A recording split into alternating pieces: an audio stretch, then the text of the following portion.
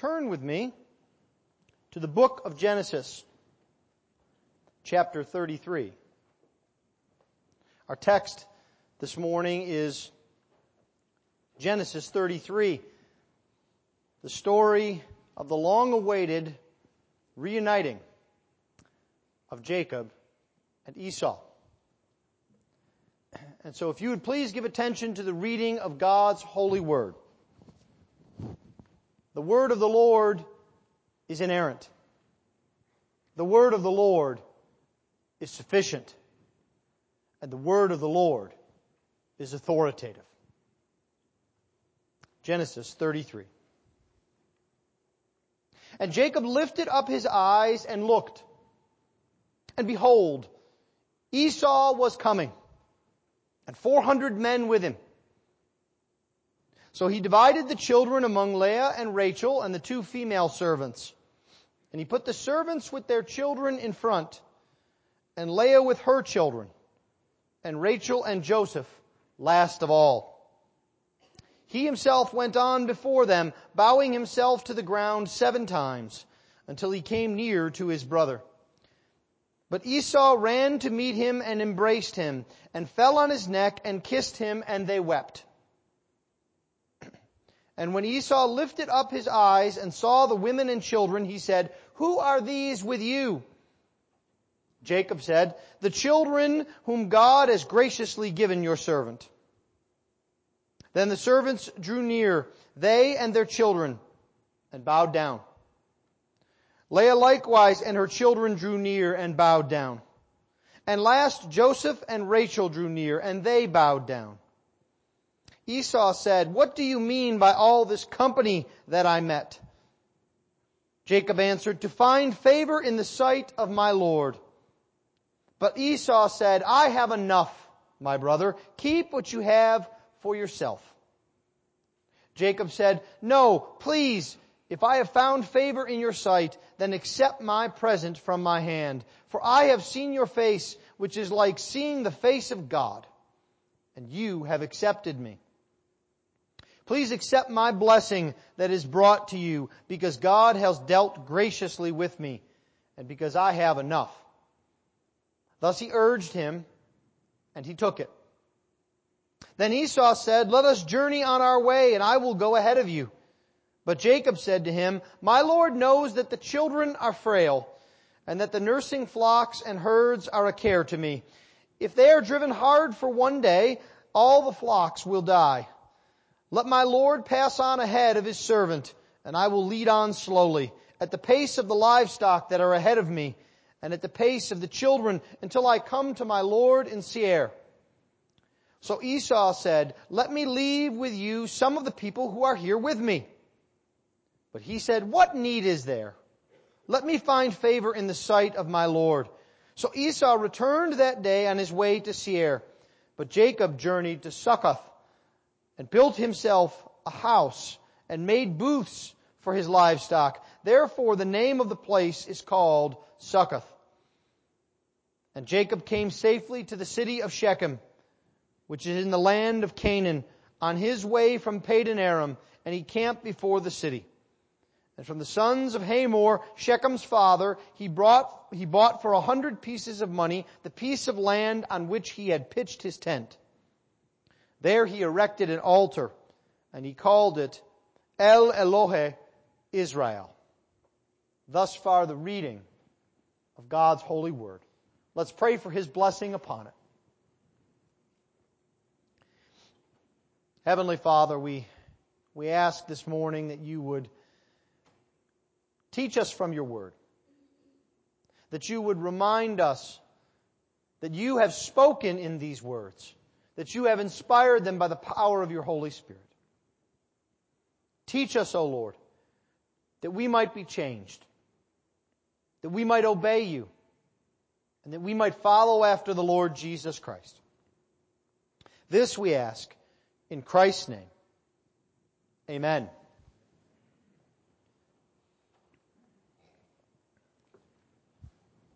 Well, last week, if you could lower that a little, I'm getting some echo. Last week, Pastor Rankin took us through the story of Jesus Christ, our brother. how Jesus commiserates with us. He knows who we are because He is our brother.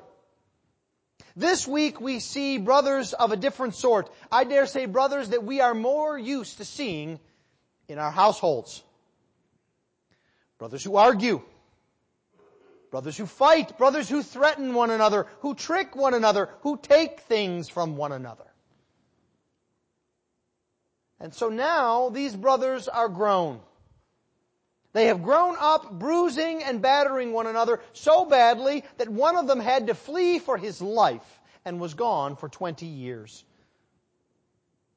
How on earth could they ever come to terms again? How could they ever become a family? What magic words could they say? What great deeds could they do for one another? What giant tears could they cry? The answer is they can't. But praise be to the Lord. This is a wonderful example how God does reconciliation. This is a picture of how God reconciles people one to another. How He reconciles even sinners one to another. Because you see, by the end of the chapter, we will see that Jacob nor Esau are perfect. We will see specifically that there are old remnants of sin that remain, but in spite of that, God is mightily at work.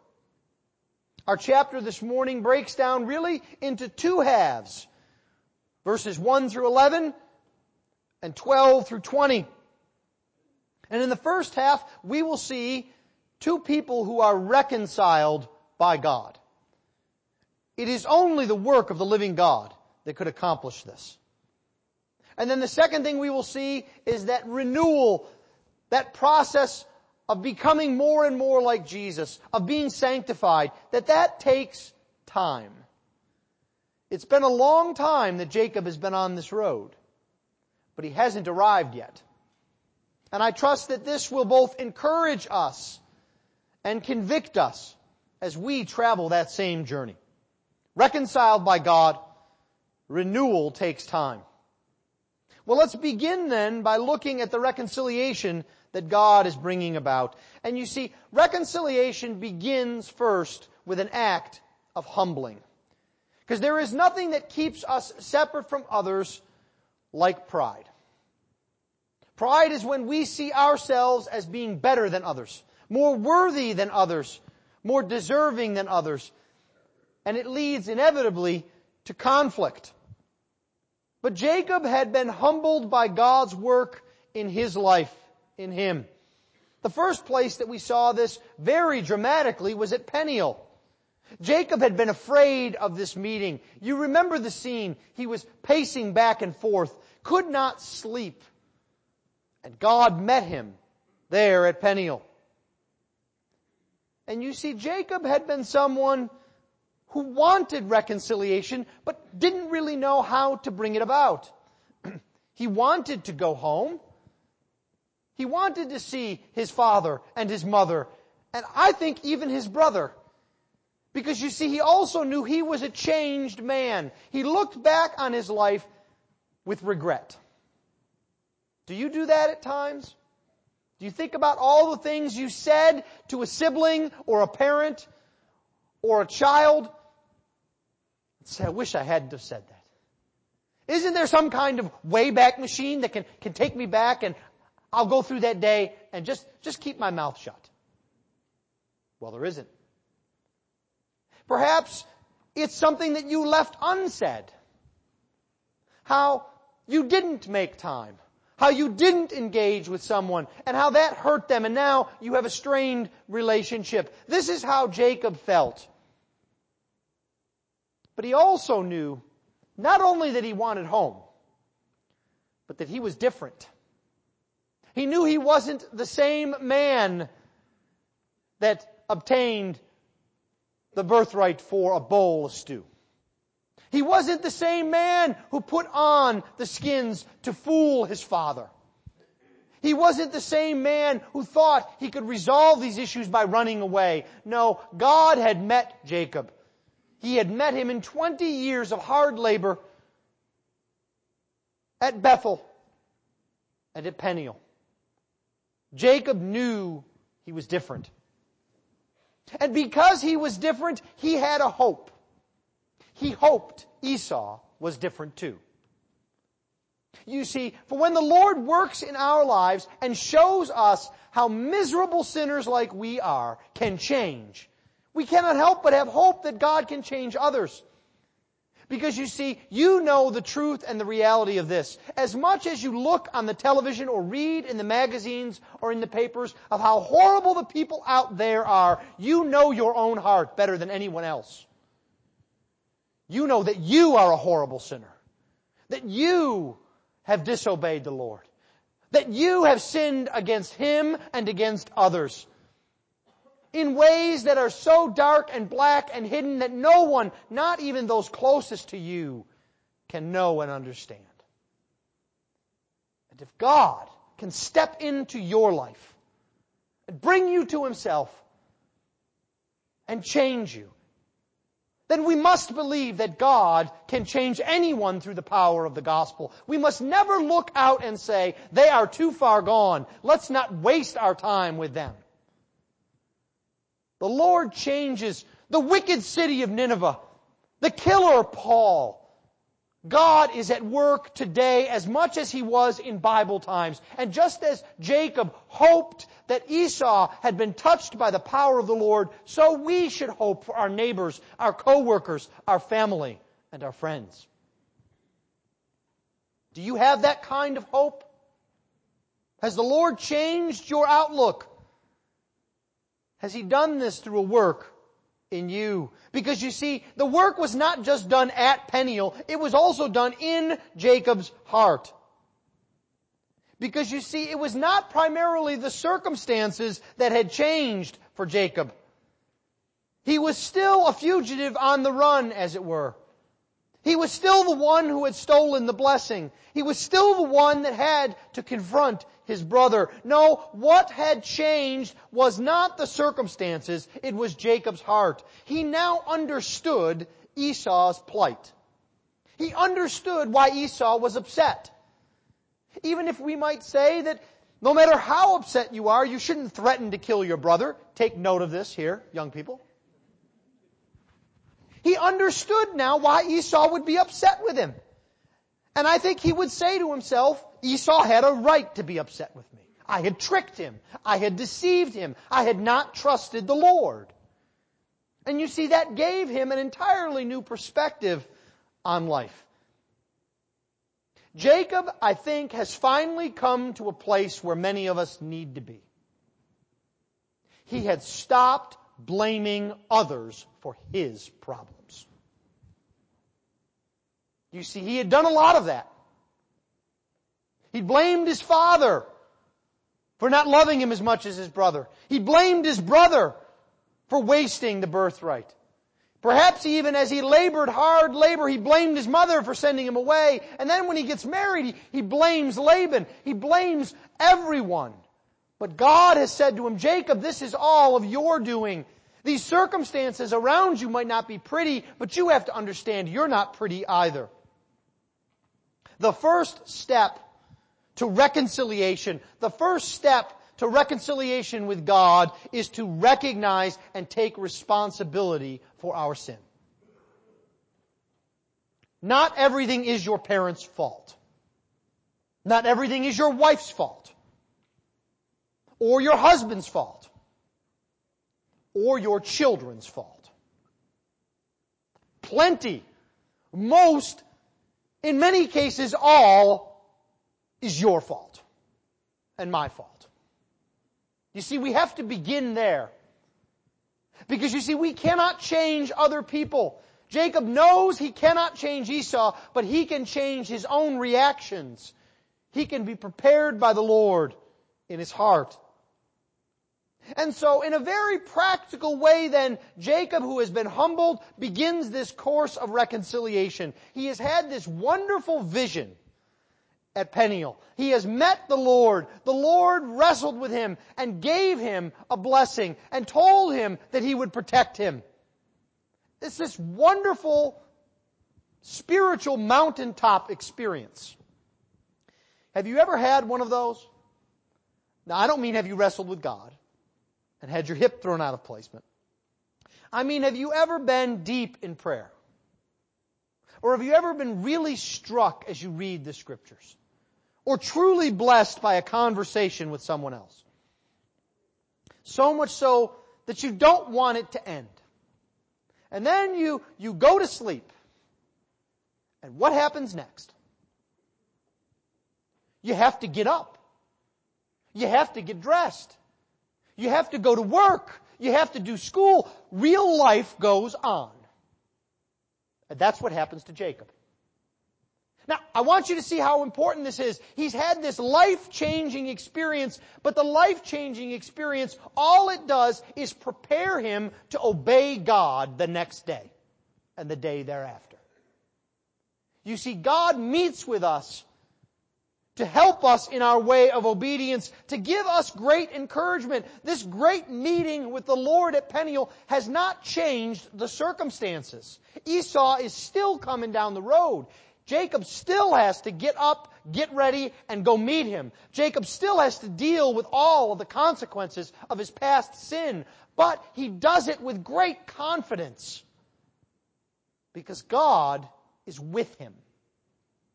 You see, I think sometimes we mistake God's role in the life of a Christian. We think that it is to take all of the difficulties of life out of our way. After all, that's why some preach that God is there to make you wealthy, so you never have to worry about anything. God is there to make you healthy, so you never have to worry about sickness. God is there to give you perfect relationships, marriage, parenting, because of course that smooths out our lives. But the reality is, God does not take the difficulties of life out of our way, but He promises and He acts such that He is with us every step of the way. And that is the real blessing. And so the next day, Jacob gets up and he goes to go speak to Esau. And we have to remember that God's provision for us often makes our lives harder in the short term. If God would have not been with Jacob, if God would have not encouraged him, Jacob might have lingered or he might have gone the wrong way. But you see, because God has been with him and God has told him what he must do, he faces difficulty. Often, when God is with us, it makes life more difficult in the short term.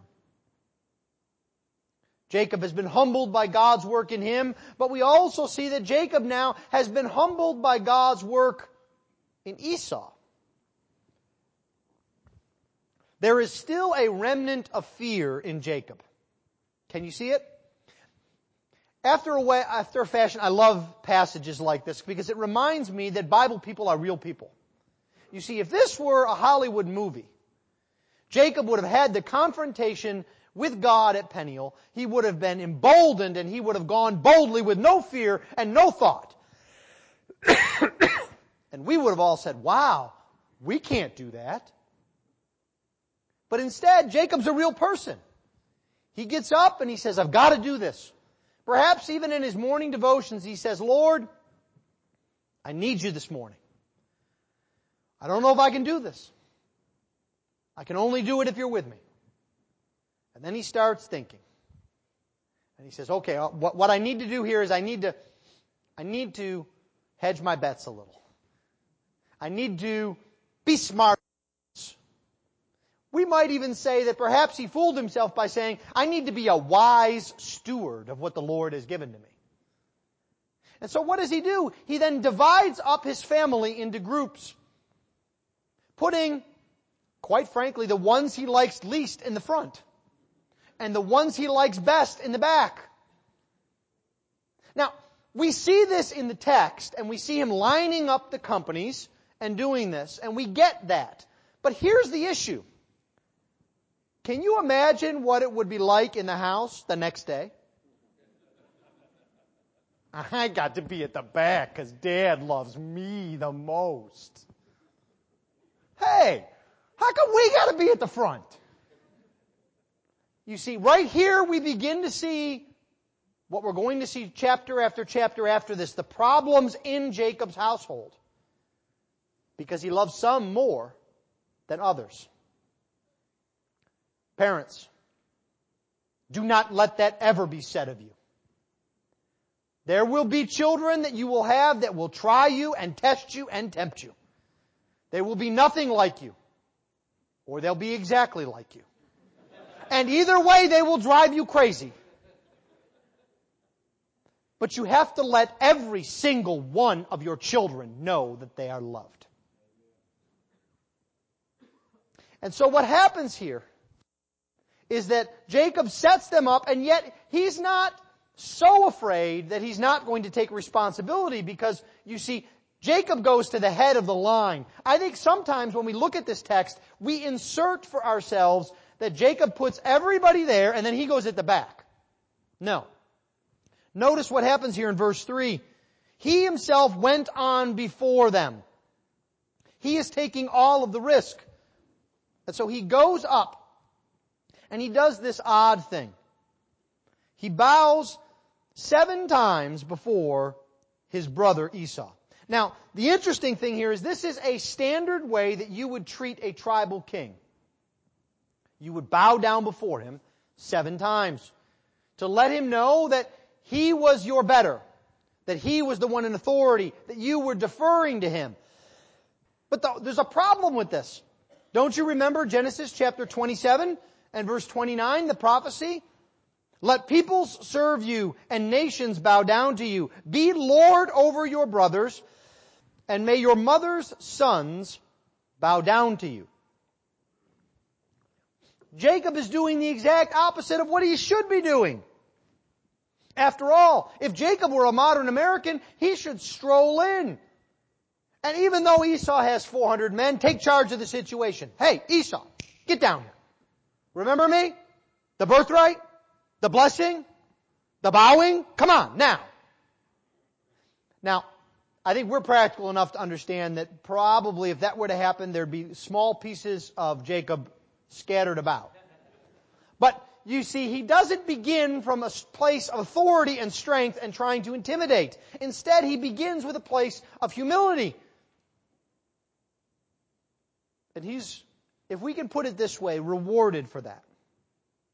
Because you see, he came into this afraid, not knowing what would happen, not knowing what he would face. And then he hears the answer to this question. What is there that God can't do? And the answer here is nothing. Because what happens is Esau does something completely unexpected. Now, I don't want you to lose sight of this because you know the story from the days of Sunday school. And we all know how it comes out. Esau gets down off of his horse. He embarrasses himself in front of his 400 men, and he runs up and grabs his brother who has tricked him, deceived him, and run away for 20 years, and he grabs him and gives him the biggest bear hug you can imagine, and cries and kisses him. It's completely unexpected. It's such a full showing of forgiveness and reconciliation that I am absolutely convinced that this is exactly the scene that our Lord was thinking of in Luke 15, where He's describing the parable of the prodigal son. Look at the language in 15:20. Luke 15:20. It is virtually identical to this language. There is complete and utter forgiveness between the brothers. How wonderful that they do not let their pride get in the way. How wonderful that they do not let their social standing get in the way. And how wonderful that they do not let their sin get in the way. There's no more jealousy. There's no more hurt.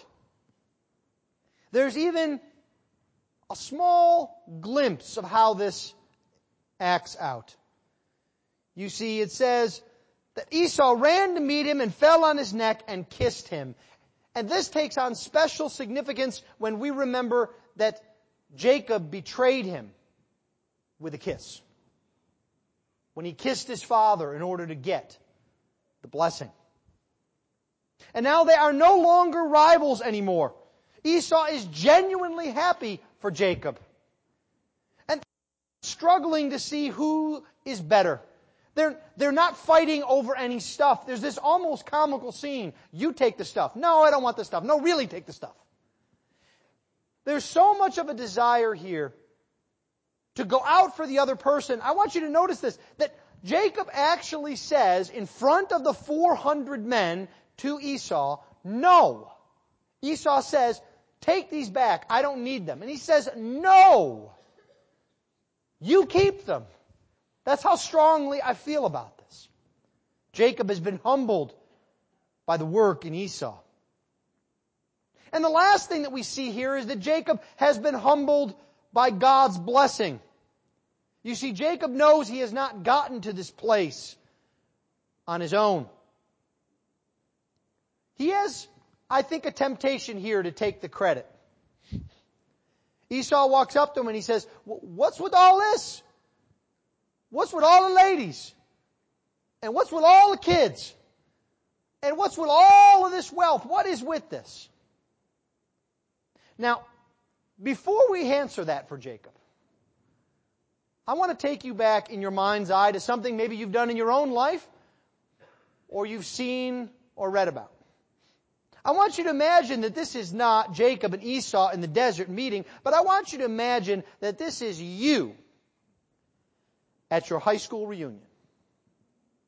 And someone says to you, wow, you've done pretty well for yourself. Look at your spouse. Wow. Oh, let me see pictures of your kids. Oh, what kind of a job do you have? Oh, what kind of a car do you drive?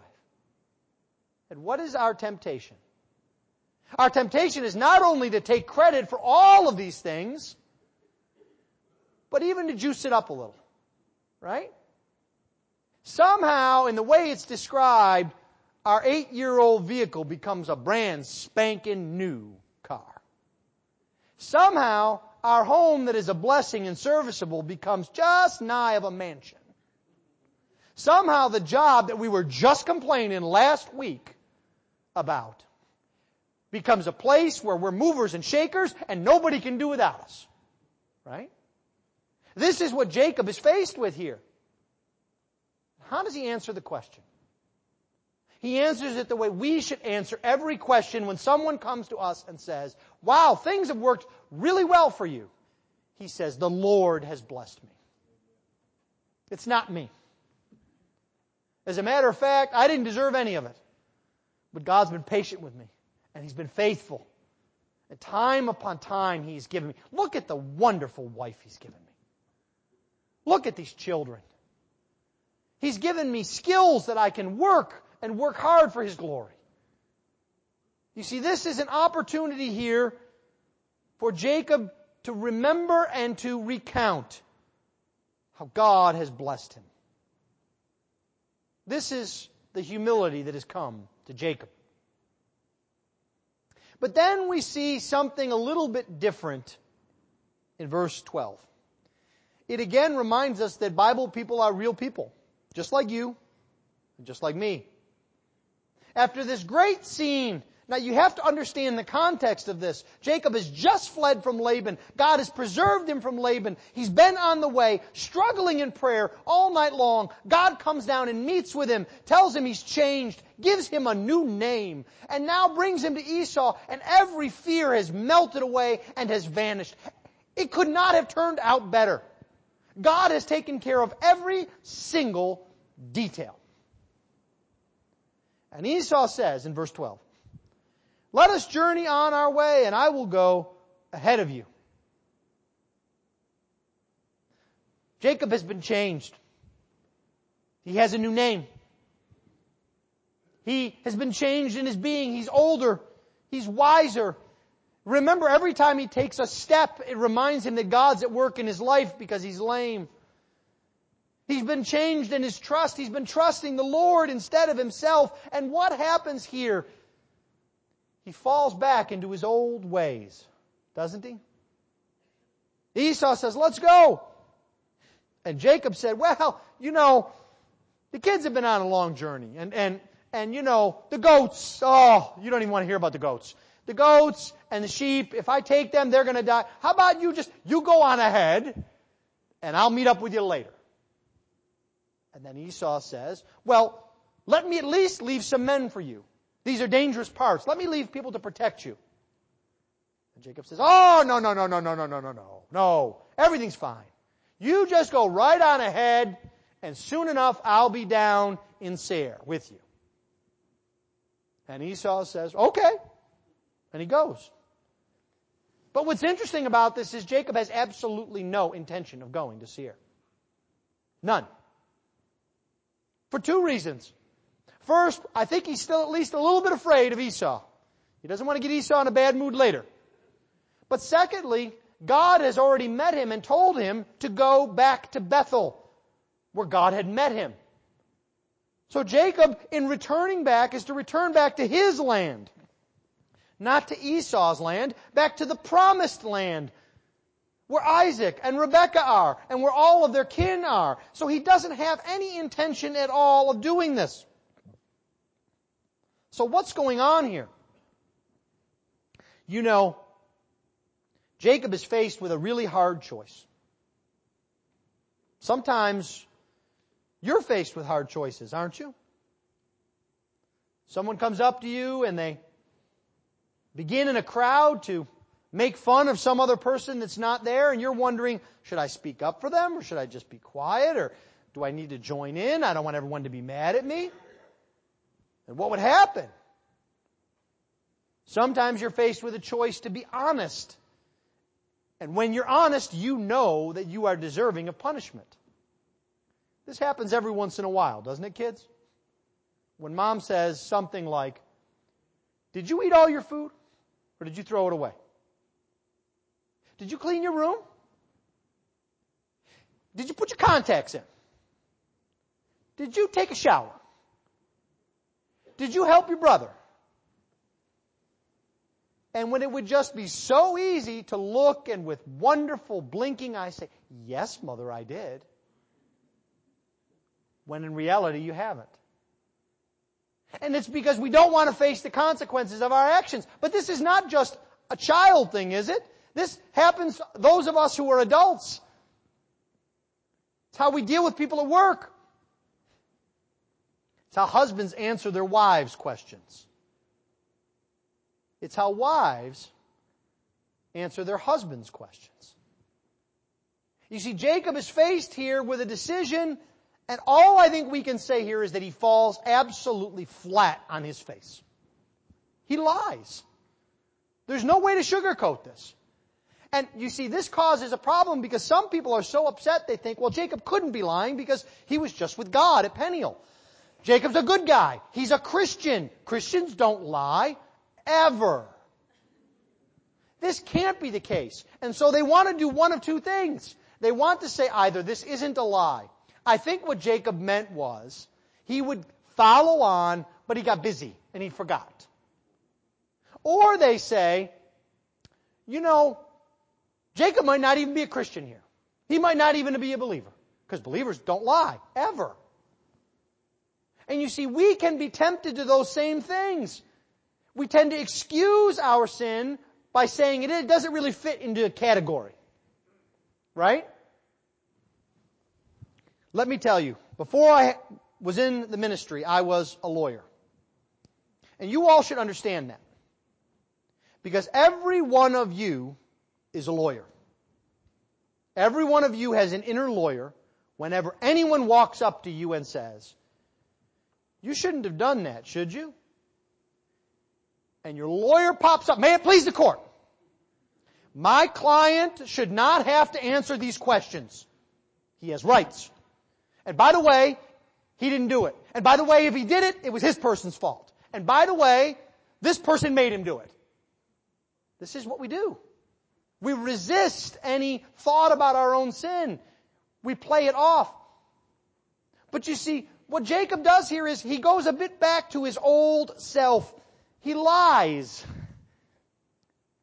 You may think that trusting in the Lord Jesus Christ by faith instantly changes your character. But it doesn't. You see, this is the difference between the two great cardinal doctrines of justification and sanctification. When we are justified, when we are made right with God, when we accept the sacrifice of the Lord Jesus Christ and believe upon Him so that we might be saved from the wrath of God, death, and hell, it is all done. Jesus said, "It is finished." But God has chosen in His infinite wisdom not then to take us in that moment up from our bodies into heaven to be with Him perfect forever, but He lets us, He permits us to walk upon the earth and to learn obedience. Much as our Lord Jesus Christ learned obedience through suffering, through experiencing the sin of others, through having to make difficult choices. And you see, that's what sanctification is. I'm not going to sugarcoat it for you. It is hard work. You must work at your sanctification. You must sweat. You must make hard decisions. You must make decisions you don't want to make. You must follow through. You must go day upon day upon day. But the difference is God is there with you. By His grace. Empowering you by His Spirit. Working His work in you and through you. You are not on your own. You do not have to solve all of the problems. You must work hard because God is at work in you. And God is at work in Jacob here. He's not done yet. So you should take great encouragement from that. If God wasn't done with Jacob after 20 years, He's probably not done with you yet. I dare say every single one of you has something you need to work on before the Lord. A sin you need to kill. Dedication to the Lord that you need to inflame. But we should take encouragement because God is with us. He does not abandon us to ourselves. And we see this here in the last bit of Jacob. Because you see, God doesn't leave us with a picture of Jacob, the liar, then the cheat. Do you see what happens next? Jacob comes safely to the city of Shechem in verse 18, which is in the land of Canaan, on his way from Padan Aram, and he camped before the city. And from the sons of Hamor, Shechem's father, he bought for 100 pieces of money the piece of land on which he had pitched his tent, and there he erected an altar and called it El Elohe Israel. Two things that we see. We see that Jacob is thankful. He is thankful for the deliverance that the Lord has provided to him. He came safely to the city of Shechem. He came back 180 degrees turned around from the way he left. He left running out of town as fast as he could because he anticipated death and pain and difficulty. And now he comes back, and what the Lord has worked in him is such that he is now safe. And he's thankful for what the Lord has done in his life. But even more than that, in verse 20, he reminds us of what should characterize our lives. Because you see, he's also thankful for God Himself. He builds an altar and he calls it El Elohe Israel. A good translation of that would be, God is the God of Israel. Who's Israel? See, we think it's the people, but it isn't. It's Jacob.